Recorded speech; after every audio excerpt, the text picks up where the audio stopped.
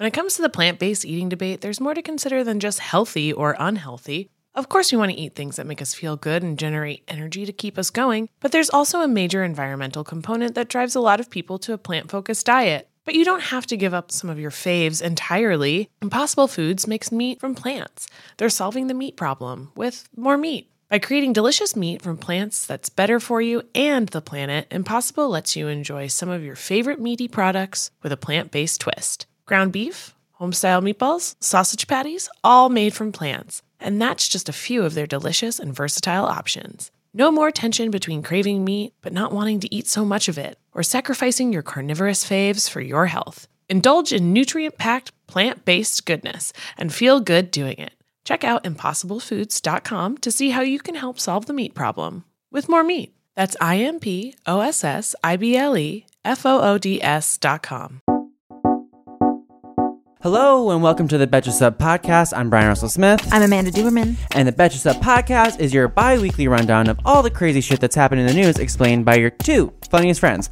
Which is us. Today we're talking about Queen Elizabeth, Fiona Hill, and Michael Bloomberg. Let's get into it. Betches Media presents. I like beer. I don't know if you do. Okay. You like beer, Senator, or not? My party is going bat crazy. You're the pup. Alternative facts. Oh, goodness. The Betches Sup Podcast. America! I realized that if we had not done Queen Elizabeth, we would have just been saying Queen Fiona Hill, and that would be fine with me. Yeah, it was like the Queen. Queen Fiona Hill. Hill. I mean, we do stan a queen. She is British. She is British. So that works on multiple levels. Yeah. Happy Thanksgiving week. Oh, yeah. Everyone is kind of going crazy in the office because content never stops. Right. So you have to make content for more days when the days are off. So everyone's kind of like... Yeah, days off are more stressful. I'm sure for a lot of fields, you're just like, well, I have to get everything done that I would in 5 and exactly 2. So that's where we're all at. Yeah, but luckily for SEP, it's easy because we just do a lot of like, don't conservative family members just stuck. Yeah. Just suck. Yeah, it's like a lot of that. Well, this week is actually really important for a lot of things, you know, like the Democratic candidates and the impeachment hearings, because, you know, that's true. It is this time where people go home, they talk to their family, they talk to their friends, and the people who are more aware can convince other people of certain things and vice versa. Yeah. Because I know that I feel like I've done that in the past during these times. Yeah. We'll have lots of content to assist in your and your family re-education. Yeah. Maybe if you guys need some tips. Yeah. Yeah. My mom's like, my parents are Democrats, but they're not woke. Yeah. They say stuff. Mm-hmm. And we're like, oh, Lord. Like, my boyfriend is Chinese. I have a Korean friend. Mike is the Korean one. Ellie is Japanese. Like, they cannot get it right. But they feel strongly in a progressive tax. There you go. So, yeah. Anyway, Brian, what is getting you through this short week? Well, so as we all know, the impeachment public testimonies have basically just wrapped up. And there is one guy who has been in it a lot, which is minority leader on the council, or the most important ranking member on the Intelligence Committee, Devin Nunes. Well, on Friday, this news came out. So the lawyer for Lev Parnas, who is the Giuliani associate who was recently indicted for campaign finance violations, told CNN that his client is willing to tell Congress under oath about meetings Devin Nunes had in Vienna last year with a former Ukrainian prosecutor to discuss digging up dirt on Joe Biden. Lord. Which is basically the whole premise of this impeachment inquiry that ended. And then the next day, this news came out. No wonder he was so familiar with these conspiracies. Yeah, so he met with them. It seems these guys alleging that Nunes met with the former prosecutor, General Viktor Shokin, right after the Democrats took back the House. Yeah. They met in Vienna, but it does not end there. Parnas, according to his lawyer, is also willing to testify to Congress that aides to Rep. Devin Nunes called off a trip to Ukraine this year. And the only reason they called off this trip is because they realized that they would have to notify Democratic Committee Chairman Adam Schiff. So the purpose of this trip that was then canceled was to talk to 2 former Ukrainian prosecutors who claimed to have evidence that could help re-elect President Trump. So what is really crazy about this whole thing is that Devin Nunes has been spewing out conspiracy theories this entire impeachment, and also his entire Republican colleagues on the committee have been falsely insisting and alleging that Chairman Schiff had met with the whistleblower, that he was a fact witness in this case, and that it was not right for him to be the chairman of this committee, when the person sitting directly to his left had been participating in this fucking charade. Yeah. And it's just it's kind of infuriating, but also like just so ridiculous and funny. He told Breitbart that these were demonstrably false. Yeah. But, of course he would. He wouldn't respond to, he wouldn't directly answer any other further accusations about it on Fox, which basically does not. Wow, that's not good. That does not look good for him. No. It seems like that that he may face an ethics probe from the House because of this. And so they asked Adam Schiff on Face the Nation whether or not they plan to ask Lev Parnas to testify. But they said that Schiff said that the committee wants to review the documents he produces first to see if it's worth it.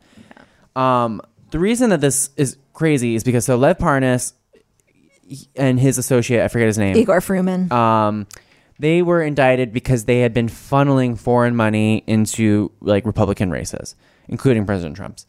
And when they got indicted, President Trump was like, I don't know who these people are. I'm not affiliated with them. I'm not associated with them at all. So, this has happened in the past. This happened with Michael Cohen, et cetera, et cetera. Yeah, it's happening with Gordon Sondland. It's like this. Once you say you don't remember these people they get pissed. They're like, okay, well then fuck you then. Totally. So now Liv Parnas is like, okay, well fuck you, Donald Trump. Yeah. I'm gonna spill the tea. Yeah. So it's just not a really great move on his part, but it seems like Devin Nunes cow might be getting some trouble. This B plot just keeps getting better and better. I feel like this is just it's going to take over the next season, I think. Yeah. Yeah. No, I was thinking exactly what you said when for weeks they were like, you met with the whistleblower. You've been having meetings that you haven't been telling us about. And he's like, first of all, that's not true. I take Adam Schiff's word for it. It seems like he knows better than to lie about that. Yeah. But then the whole time they were messing around talking to Ukrainians. My favorite thing about those whole hearings was Adam Schiff, and his closing statements every day were amazing. They were. But also just his ability just to sit there and stare ahead and not react to things. I know. I wonder what he was thinking about. If he was just he must have been paying attention, obviously, but he must have had some sort of trick, because he literally just dissociated. Yes, especially because what he did at the very beginning when he read out Trump's phone call as a parody, that was pretty bad. He really should not have done that. Yeah. And I think he learned his lesson. He was like, I have no grace. I have no wiggle room. I need to be perfect. Yeah, he was great. He didn't get away with the first one. He was, Republicans are still talking about it. But yeah, I feel like he knew. He was like, well, that was it. That was my one strike. I can't mess up at all. And I thought, it was awesome to watch. Amanda, what is getting you through this week in Trump's America? Me through the week is getting me through. Well, luckily the Brits are getting me through this week in America. And it's not just binging The Crown. No. But I did just start The Crown. I know. I'm really into it. But honestly, I'm delighted that I have all this beautiful content ahead of me. Yeah, that's great. And it makes me absolutely giddy about any positive news about the Queen, who has canceled her son Prince Andrew's birthday party. This 90-odd-year-old woman. She called Chuck E. Cheese and she was like, we ain't coming. This is sort of part of the fallout from his unbelievably bad interview on BBC a couple weeks ago at this point, maybe a week ago, where he just showed very little contrition for being friends with Jeff Epstein and being likely having assaulted a young woman at the time. So I'm pretty sure she also took away his allowance last week, I think, by stepping down. So I think he was asked to step down from his royal duties. I don't think it was really his choice. He made about €250 a year doing that, and then about €250,000 a year, and about 20,000 from his Royal Navy pension. But he has a much more extravagant lifestyle, so I'm not really sure where this wealth is coming from. Interestingly, similar to his old friend Jeff Epstein. Yeah. So there was going to be a big elaborate 60th birthday party for him. Apparently, Prince Charles had a similar one that she has canceled. doesn't want to make a big thing of it. Oh, there were going to be a Andy. lot of charities there, and a lot of charities have disassociated with him. And if you didn't catch the interview, yeah, basically he just like didn't seem sorry at all. He denied the allegations against Virginia Roberts, saying that she had alleged that they were dancing in a club together at a house, and he was like, the journalist asked him like, why do you think that's wrong? And he was like, well, 'cause she said I was sweating, and I used to have a problem where I didn't sweat, but I don't have that problem. It was so bizarre. He said he couldn't sweat. He was like, it was like a PTSD thing. He said, right. Right. He said it like Jeff Epstein was unbecoming. Just like did not denounce. He said the friendship was convenient. Yeah, even though he had already been charged and settled that he was a sex pedophile. Right. Oh, completely. I mean, it's just shocking to see terrible behavior actually be punished and things taken away from people. I mean, Prince Andrew will have a very comfortable life. He will be fine. Yeah. I mean, Yeah. that's the issue. Like with these royals in general is like, the one former king who like the Queen Elizabeth's uncle was a Nazi sympathizer. He met with Hitler during World War II. And he like plotted to like become king and make England Nazi Germany. But and then he just lived out the rest of his life in America, like fucking Holly Golightly. And then now this like Prince Andrew is probably not gonna. He probably could go to jail or be. I mean, I don't even know what the statute of limitations are. I think she's like, mainly sort of suing him. They're going back and forth with like defamation and stuff because by claiming that she's lying, she's like, you can't claim that I'm lying. You did do this to me. So I'm not sure if they're really litigating the actual assault anymore. But you know who's probably loving this? Meghan Markle. Yeah. She's like, no one's paying attention to me. I can live my life. Yeah. I mean, and probably Prince William because, he has a whole scandal brewing over there that no one's talking about too. Yeah. I mean, they are so interesting. They're like, it's like weird that they get paid to just like be who they are, but like, whatever. Yeah. I know there were still pictures of Prince Andrew and his mom riding horses together over the weekend, so they're fine. I mean, yeah. She rides horses still? Yeah. It was a really tiny horse, but it's like it was two men in a costume. Right. Which is funny because it's like I feel like they feel strongly about her where it's like here, if like RBG wanted to get on a horse, I would be like, no. Yeah, I know. Bitch. No, you cannot. No. Not if there's like 8 people around you. On the carousel. Even that is fucking dicey. Yeah. I don't want her anywhere near that. If you didn't hear, RBG was in the hospital over the weekend for fevers and chills. She is fine. Mm-hmm. I hope that she just goes like when she gets a little bit sick, she's like, this could be it. So I'm going to go. Someone was saying like, RBG, hold on. But shouldn't we talk about the fact that she probably should have stepped down while Obama was still president? Yeah. And I was like, fair. I never thought about that. I know. But maybe she should have. Yeah. Anywho's all right. We're going to move on to the main news. Mm-hmm. Oh, I can't believe these hearings are over. I know. It's what crazy. A week that was. It was nuts. Yeah. I'm still tired. Yes. It was also like one of those things where it kind of hurt my head. Yeah. After a while, like paying that much attention. Yeah. And it's the same process every day. And I mean, I started to sense like by the end, it sort of started to feel like like the opening statements were the most important things. And then the rest was just sort of like a circus. And then, Democrats trying to get them to say certain things that they had really already said. Just to, like, repeat. Although Fiona Hill had a couple like blockbuster moments. Yes. At the end of last week, so before we cover what's next, we'll briefly walk through the final days of scheduled testimony. So on Thursday, heard from Fiona Hill. It was Thursday, yeah. Yeah. Who was Trump's top advisor to Europe and Russia, whose boss is National Security Advisor John Bolton. We also heard from David Holmes, a U.S. official who was based in Kyiv, as we all know how to say it now. Yeah.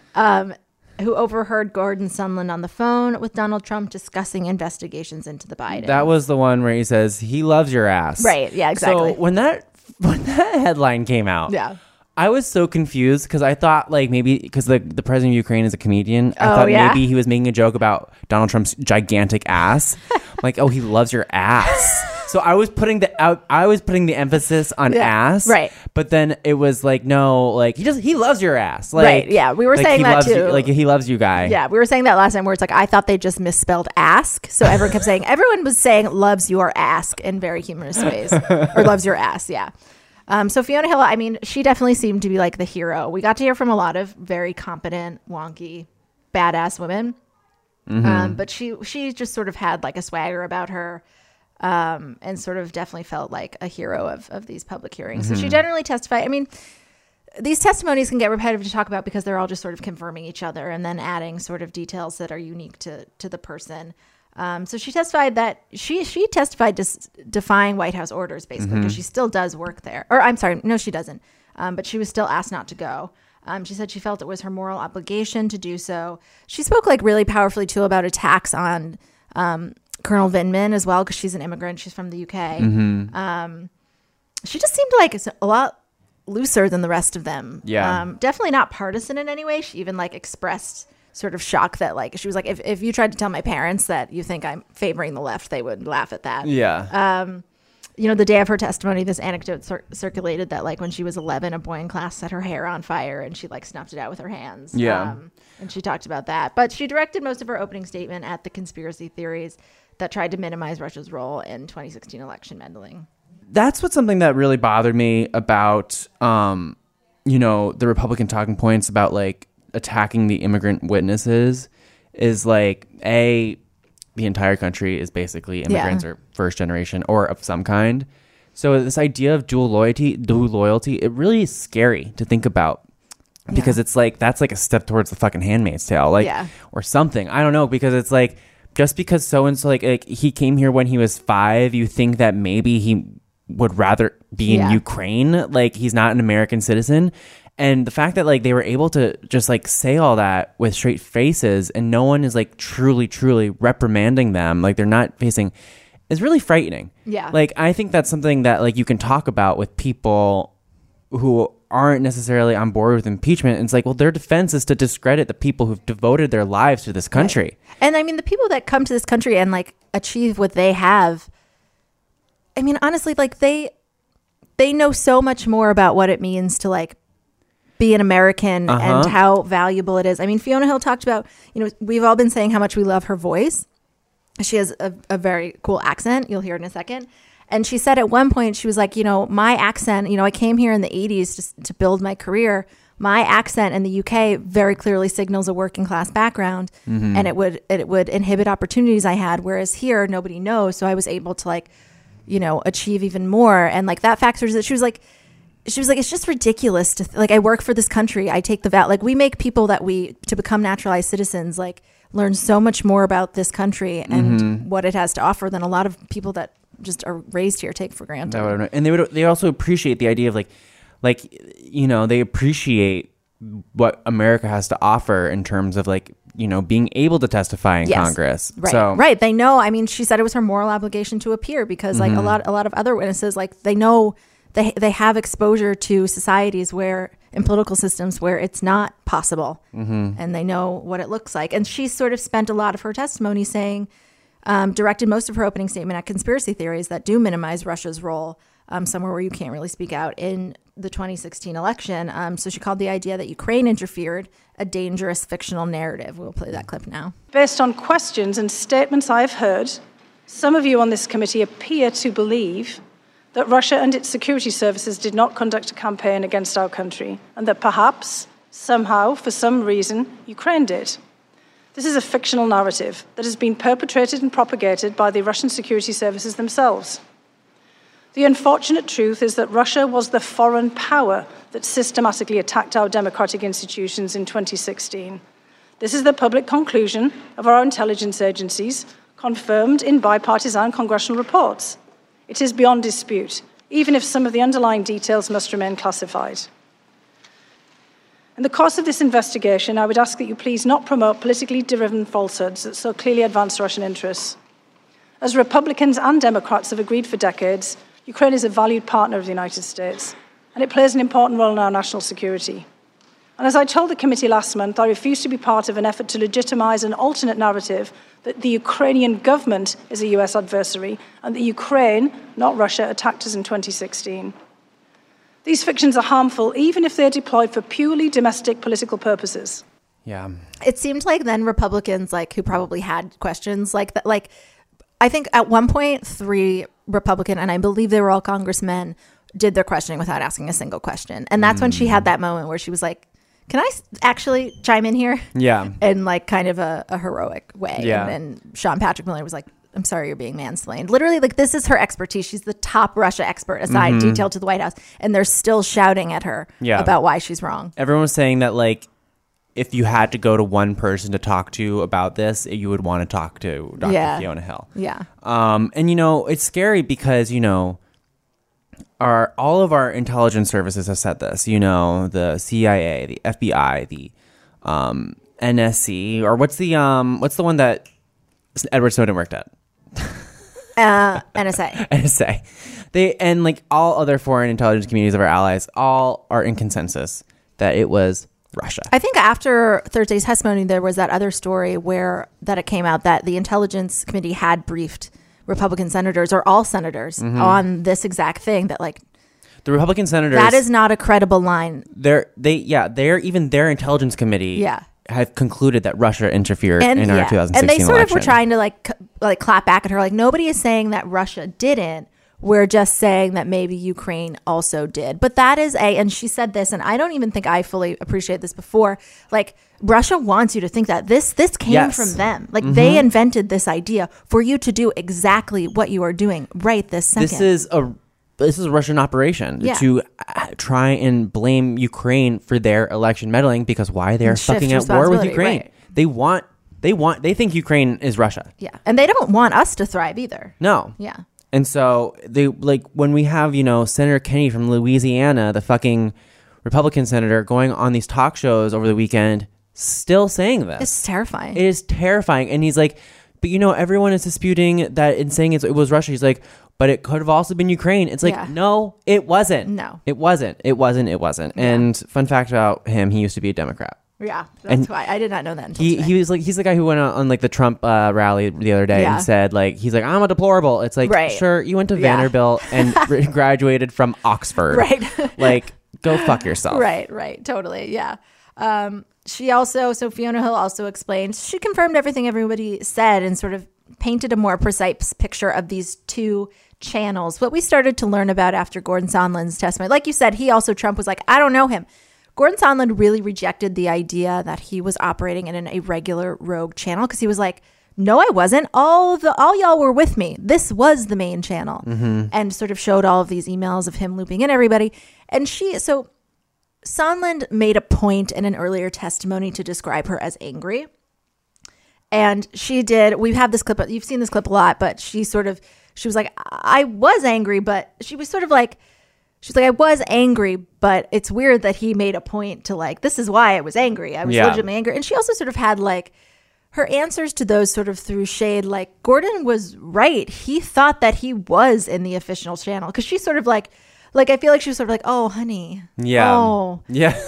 Yeah. Like this is actually my job. They're just sort of shoving you into it because they know they can manipulate you. Yeah. So useful idiot. Yeah, exactly. So she sort of really painted a clearer picture of how Sondland and his efforts, along with the three amigos, were sort of interacting with hers, and how she came to realize something weird was going on. But it struck me yesterday when you put up on the screen Ambassador Sondland's emails and who was on these emails, and he said, these are the people who need to know, that he was absolutely right, because he was being involved in a domestic political errand. And we were being involved in national security foreign policy, and those two things had just diverged. So he was correct, and I had not put my finger on that at the moment, but I was irritated with him and angry with him that he wasn't fully coordinating. And I did say to him, Ambassador Sondland, Gordon, I think this is all going to blow up, and here we are. Yeah. That was definitely sort of like the takeaway moment. Domestic political errand, and I knew this was going to blow up, and here we are. Yep. And now it seems Republicans are really just harping on this idea that, you know, the meeting, you know, they got the aid. The meeting still never happened, and he never announced investigations. However, that's what they say. He's like, so it never happened. Like they didn't succeed. That's the only defense they have left, is that he didn't get caught. Succeed. So who cares? And that's what it was with Mueller too. But the thing is, you know, they only fessed up to what was happening, and once the Inspector General informed the House that there was a whistleblower complaint. It was released 2 days later because they got caught. That's nothing happened. Nothing changed. Yeah. So it's just like, okay, now what? You know? So now what? Right. And David Holmes also went, and he sort of echoed everything that career diplomats had said, that there was clearly, he sort of was like, there was clearly the aid was dependent on it. Like, yeah, that's my inference, but of course it was. And he was shouted at a lot by like Jim Jordan and others about how wrong he was. And, he was in a difficult, I mean, imagine if you had to go and testify under oath about, a phone call that you overheard. Mm-hmm. He clearly that he remembers Trump, hearing Trump talk about investigations. Yeah. That's obviously the most memorable part of that call. Yeah. And so I remember John Ratcliffe was, honestly, I think this will be an effective line of questioning for Trump supporters, was sort of pushing him like, well, what do you say right after that? What do you say right before that? And Holmes sort of was like, something like this. And he was like, well, how do you remember that specific part, but not the rest of it? Yeah. Sort of like it was as if it's like a criminal thing. And I don't even think David Holmes said like, well, I remember that because it was really remarkable. He was just like, I don't know. I just remember this part. Mm-hmm. But I remember feeling weird when he was doing that line of questioning, because I feel like that will be effective for people that don't want to believe him. Well, the next day on Friday, the president called into Fox and Friends and ranted for 53 minutes, and where he insisted he did not scream into the phone. Right. Yeah. And he's like, I didn't scream. And it's like, sir, you're screaming. I know. Please stop. Like, he's like, I don't scream on the phone. I know. There you are. It's wild.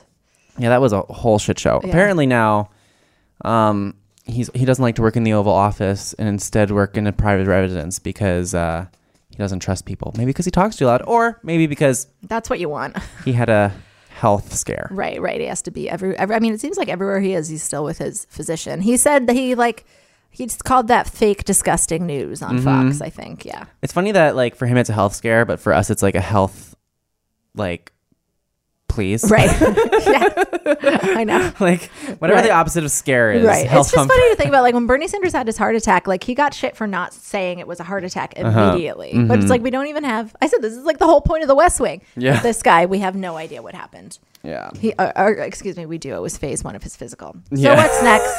We've sort of like discussed what's next, I feel like, a couple of times, but the House will decide. So what's definitely going to happen is that the House, particularly the Judiciary Committee, Intelligence handled all of the hearings, will draw up article of impeachment. They'll discuss them. They'll vote on them. Doesn't look like they are going to wait for the courts to decide if witnesses such as Mick Mulvaney and John Bolton will testify. John Bolton is just going to put it in his $2 million book deal, it seems like. Although John Bolton was getting a little salty on Friday about, I guess, the White House deactivated his Twitter account or something, and he just got it back. Yeah. Doesn't look like they're going to wait on that, although it is a possibility that those guys could be compelled during the Senate trial. Adam Schiff, again, on Face the Nation, was saying that, so Chief Justice John Roberts oversees the Senate trial, and he could theoretically compel John Bolton and Mick Mulvaney, which would probably be more effective than trying to work this out. Because then it would go through the courts, and it would take a long time. Seems like that could be a more expedient way to get them to show. I've been hearing more appetite for that, especially after this. Like, John Bolton's lawyer says that there's a lot more. It's weird because he's like, there's a lot that John knows. Don't you want him? And we're like, yes. Yes, we've been begging you. Yeah. But they're not going to do it. So, I mean, House Democrats want to be finished with an impeachment vote by Christmas, sending articles of impeachment to the Republican-controlled Senate. The articles of impeachment will involve everything we've heard about the past week, and then also probably one regarding obstruction of justice, because he's refused to give anything over. Maybe the witness intimidation that he did with Marie Yovanovitch. Maybe things left over from Mueller, although I doubt Nancy Pelosi would let those in. We'll see. Maybe as part of a bigger obstruction article. But now Trump has signaled that he wants to go into trial into next year, which Republicans have done nothing but make fools of themselves to drive themselves farther up his ass and defend him. It seems there's nothing they won't do or say. So it's like, why not? Why wouldn't he want them to keep doing that for months leading up to an election where all we're doing is basically free campaigning in the Capitol of all these senators explaining why he's the best ever? And it would be basically the same information we've already heard, although Republicans want Joe and Hunter Biden to come. Yeah, the White House officials met Thursday with Republican senators like Mitt Romney and Susan Collins and people that are sort of seen as on the fence to sort of discuss what could happen next. It seems like it could possibly be 2 weeks, but we'll see. Exciting. I know. More all-day TV. And then it'll be the February caucuses. Yeah. February primaries, whatever. Should we move on? Yeah, this is a weird story. Yeah, so Trump is currently feuding with the military. Well, I guess they're fine now. Yeah, but you can add it to the list of the media and the FBI and the judiciary. Earlier today, President Trump ordered the Pentagon not to remove a Navy SEAL at the center of a high-profile war crimes case from elite commando unit. So yeah, this guy Gallagher, Eddie Gallagher, he was court-martialed after being accused of firing a sniper rifle at a little girl walking along a river, firing a sniper rifle at an old man carrying a water jug, and stabbing a teenage ICE member in the neck while he was receiving medical care, and then posing for photos with the body. Yeah, those are war crimes. Those are war crimes. You know, he also threatened to kill Navy SEALs that reported him. So that was like witness intimidation. Yeah. He was acquitted of all charges except one, posing for an inappropriate photograph, which was that, and he was demoted.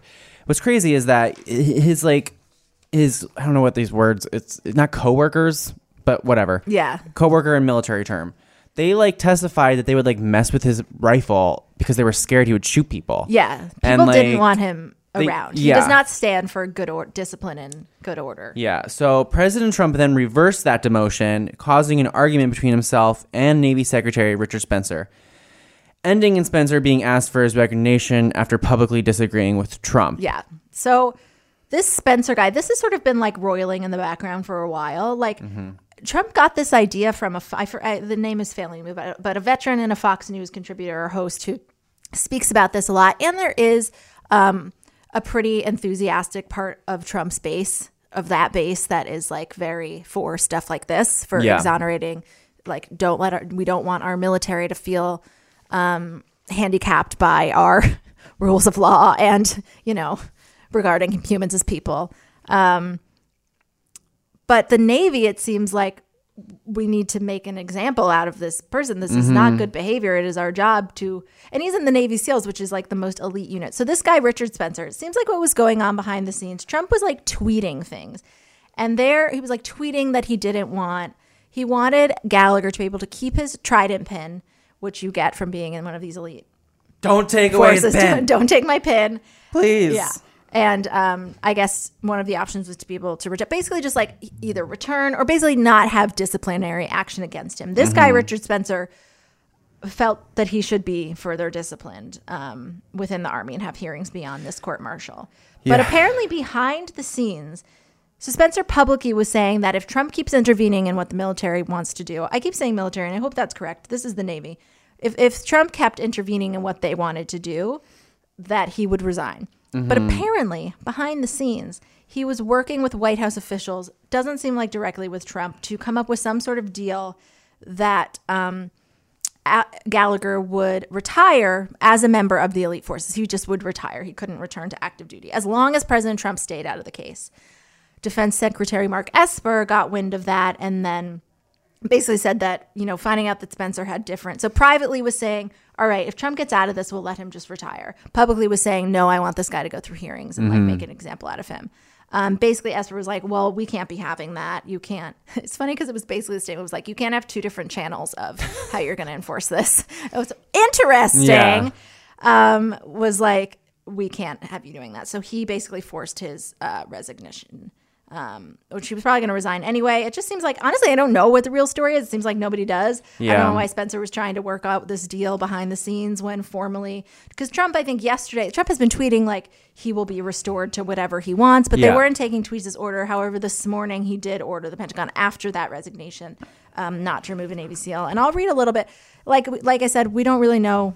I don't really know what Spencer was up to, but he wrote in his resignation letter, the lives of our sailors, Marines, and civilian teammates quite literally depend on the professional execution of our many missions, and they also depend on the ongoing faith and support of the people we serve and allies we serve alongside.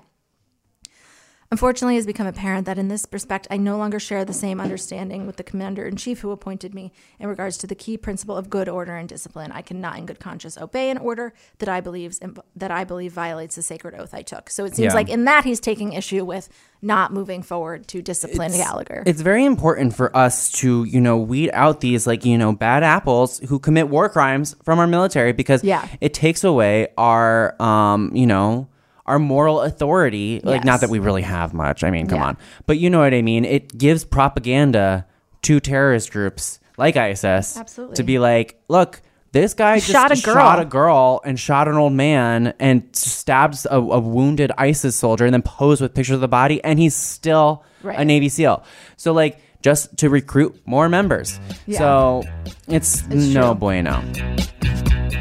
Hey, American Fever Dream listeners, I'm here to tell you that there is no reason to panic the next time you're searching for the perfect gift. Now you can use gift mode on Etsy. Gift mode on Etsy is here to take the stress out of gifting so you can find the perfect item for anyone and any occasion. It's easy. Just tap or click gift mode on your Etsy app or Etsy.com. Then answer a few short questions about who you're shopping for and what they like, and gift mode instantly gives you curated gift ideas based on hundreds of personas. Now it's simple to find gifts made by independent sellers for all the people in your life.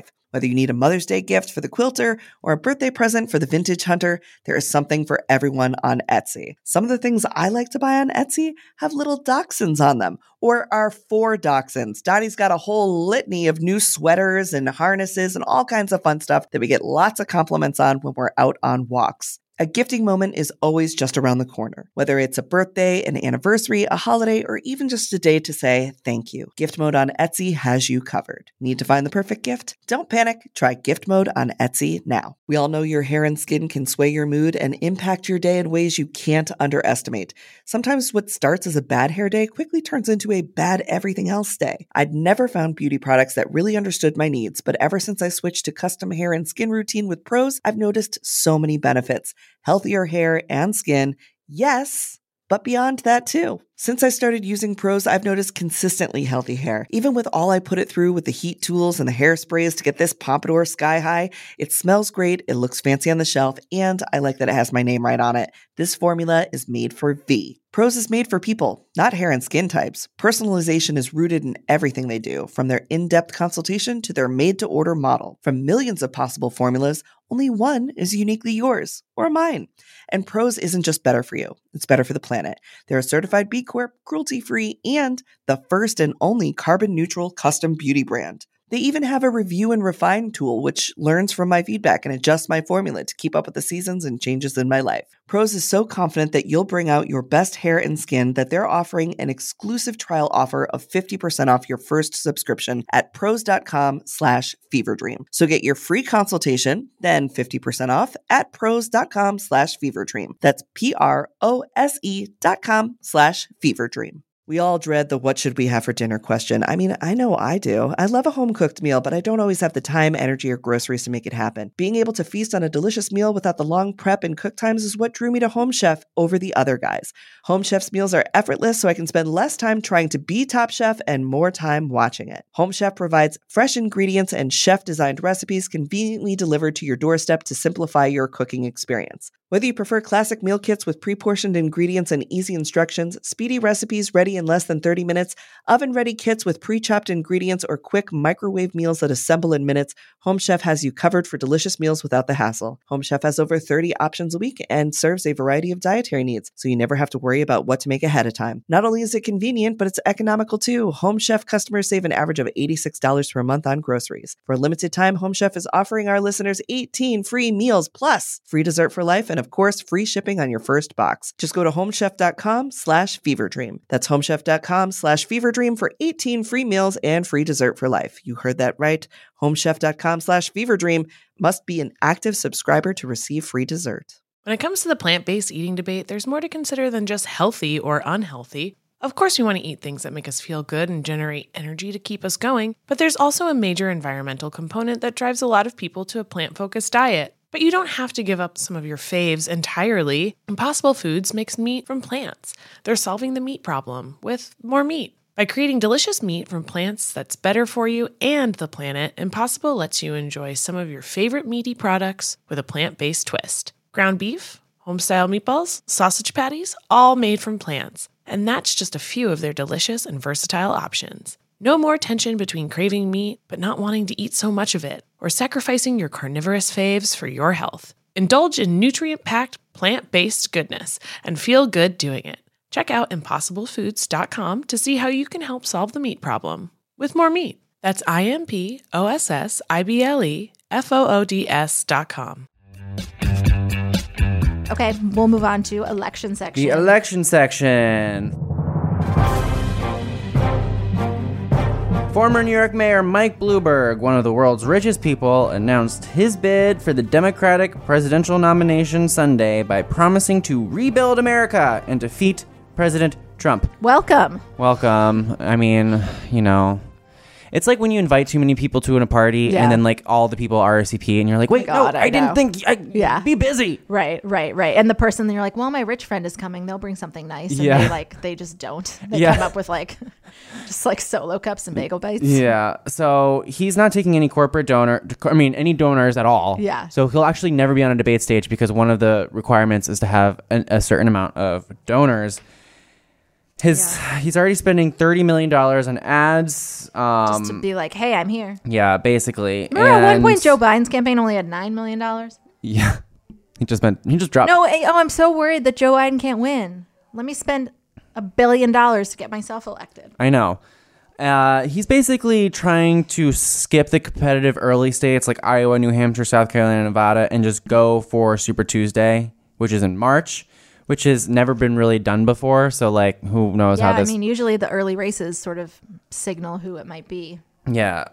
He wrote on his website, I believe my unique set of experiences in business, government, and philanthropy will enable me to win and lead. As a candidate, I'll rally a broad and diverse coalition of Americans to win.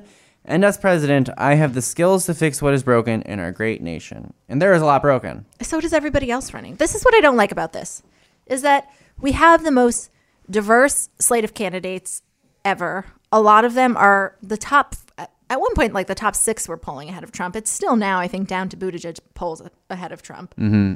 Most diverse, most women, most people of color. And then these guys I know. Are like, Tom Steyer and Michael Bloomberg. I think I'd be better. Yeah. And just spending all of their own money. I mean, it's like a lot of people are like, well, why do people say that like money in politics harms democracy? Because democracy is people understanding the facts and understanding correct things that are happening and making choices based on that. And when you have you basically can change, even if you can't change facts, you can change how they rank and what people are exposed to. So if you have millions and billions of your own money to spend on ads, ingratiating yourself to people, and someone like Kamala Harris, who is struggling in the polls, doesn't. Yeah. Obviously, you're gonna that's not democracy. You're not getting all of the information. Well, he's spending all this money he's spending $100 million on an ad campaign to criticize Trump in the key battleground states, and $15 million voter registration effort in those same places, which is, I feel like, a great use of his money. Right. Maybe keep doing that. Yeah, he like infused millions and millions into like, I think specifically with Everytown in Virginia to help them take their legislature. Yeah. That was great. That worked. And he's spending more money than anyone's even raised. The top fundraiser is Bernie Sanders, who said about Michael Bloomberg's entrance that I'm disgusted by the idea that Michael Bloomberg or any other billionaire thinks that they can circumvent the political process and spend tens of millions of dollars to buy our elections. It's just the latest example of a rigged political system that we are going to change when we're in the White House. Bernie Sanders, who has also been going up in the polls. Yeah. He recently is tied for Joe Biden nationally, and I think he is second on Real Clear Politics right now, surpassing Elizabeth Warren. Yeah. This is very frustrating. Yeah. We'll see how it goes. I mean, at this point in 2008, 2007...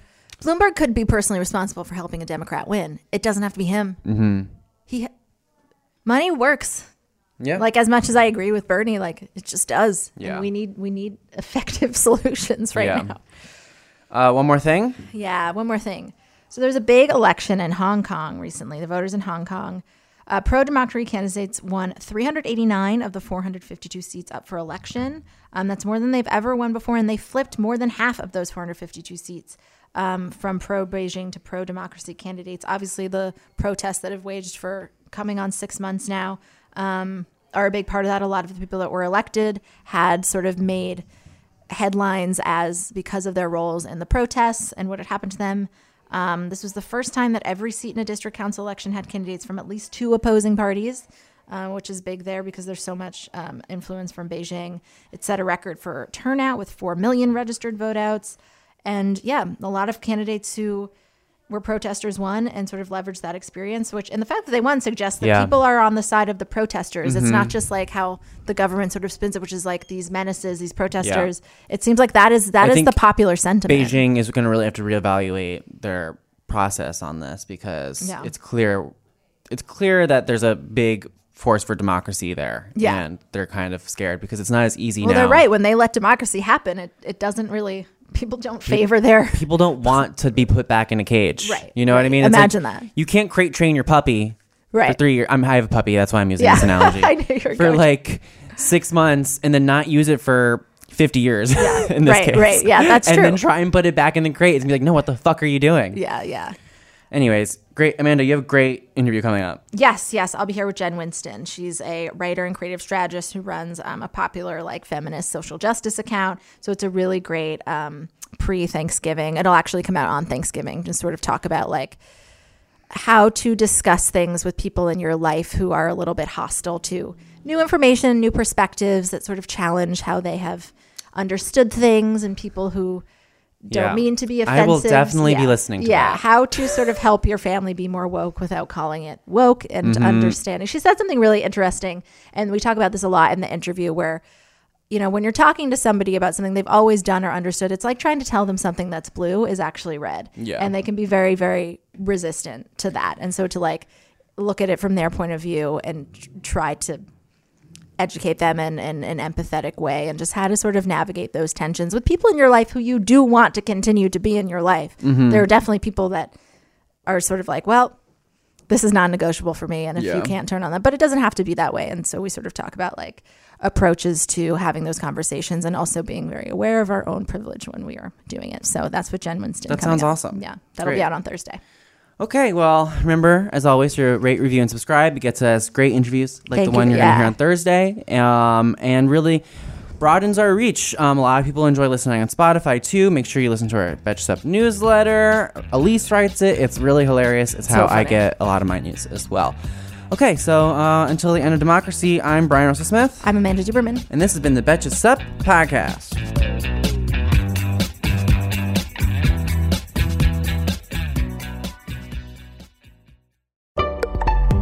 Betches.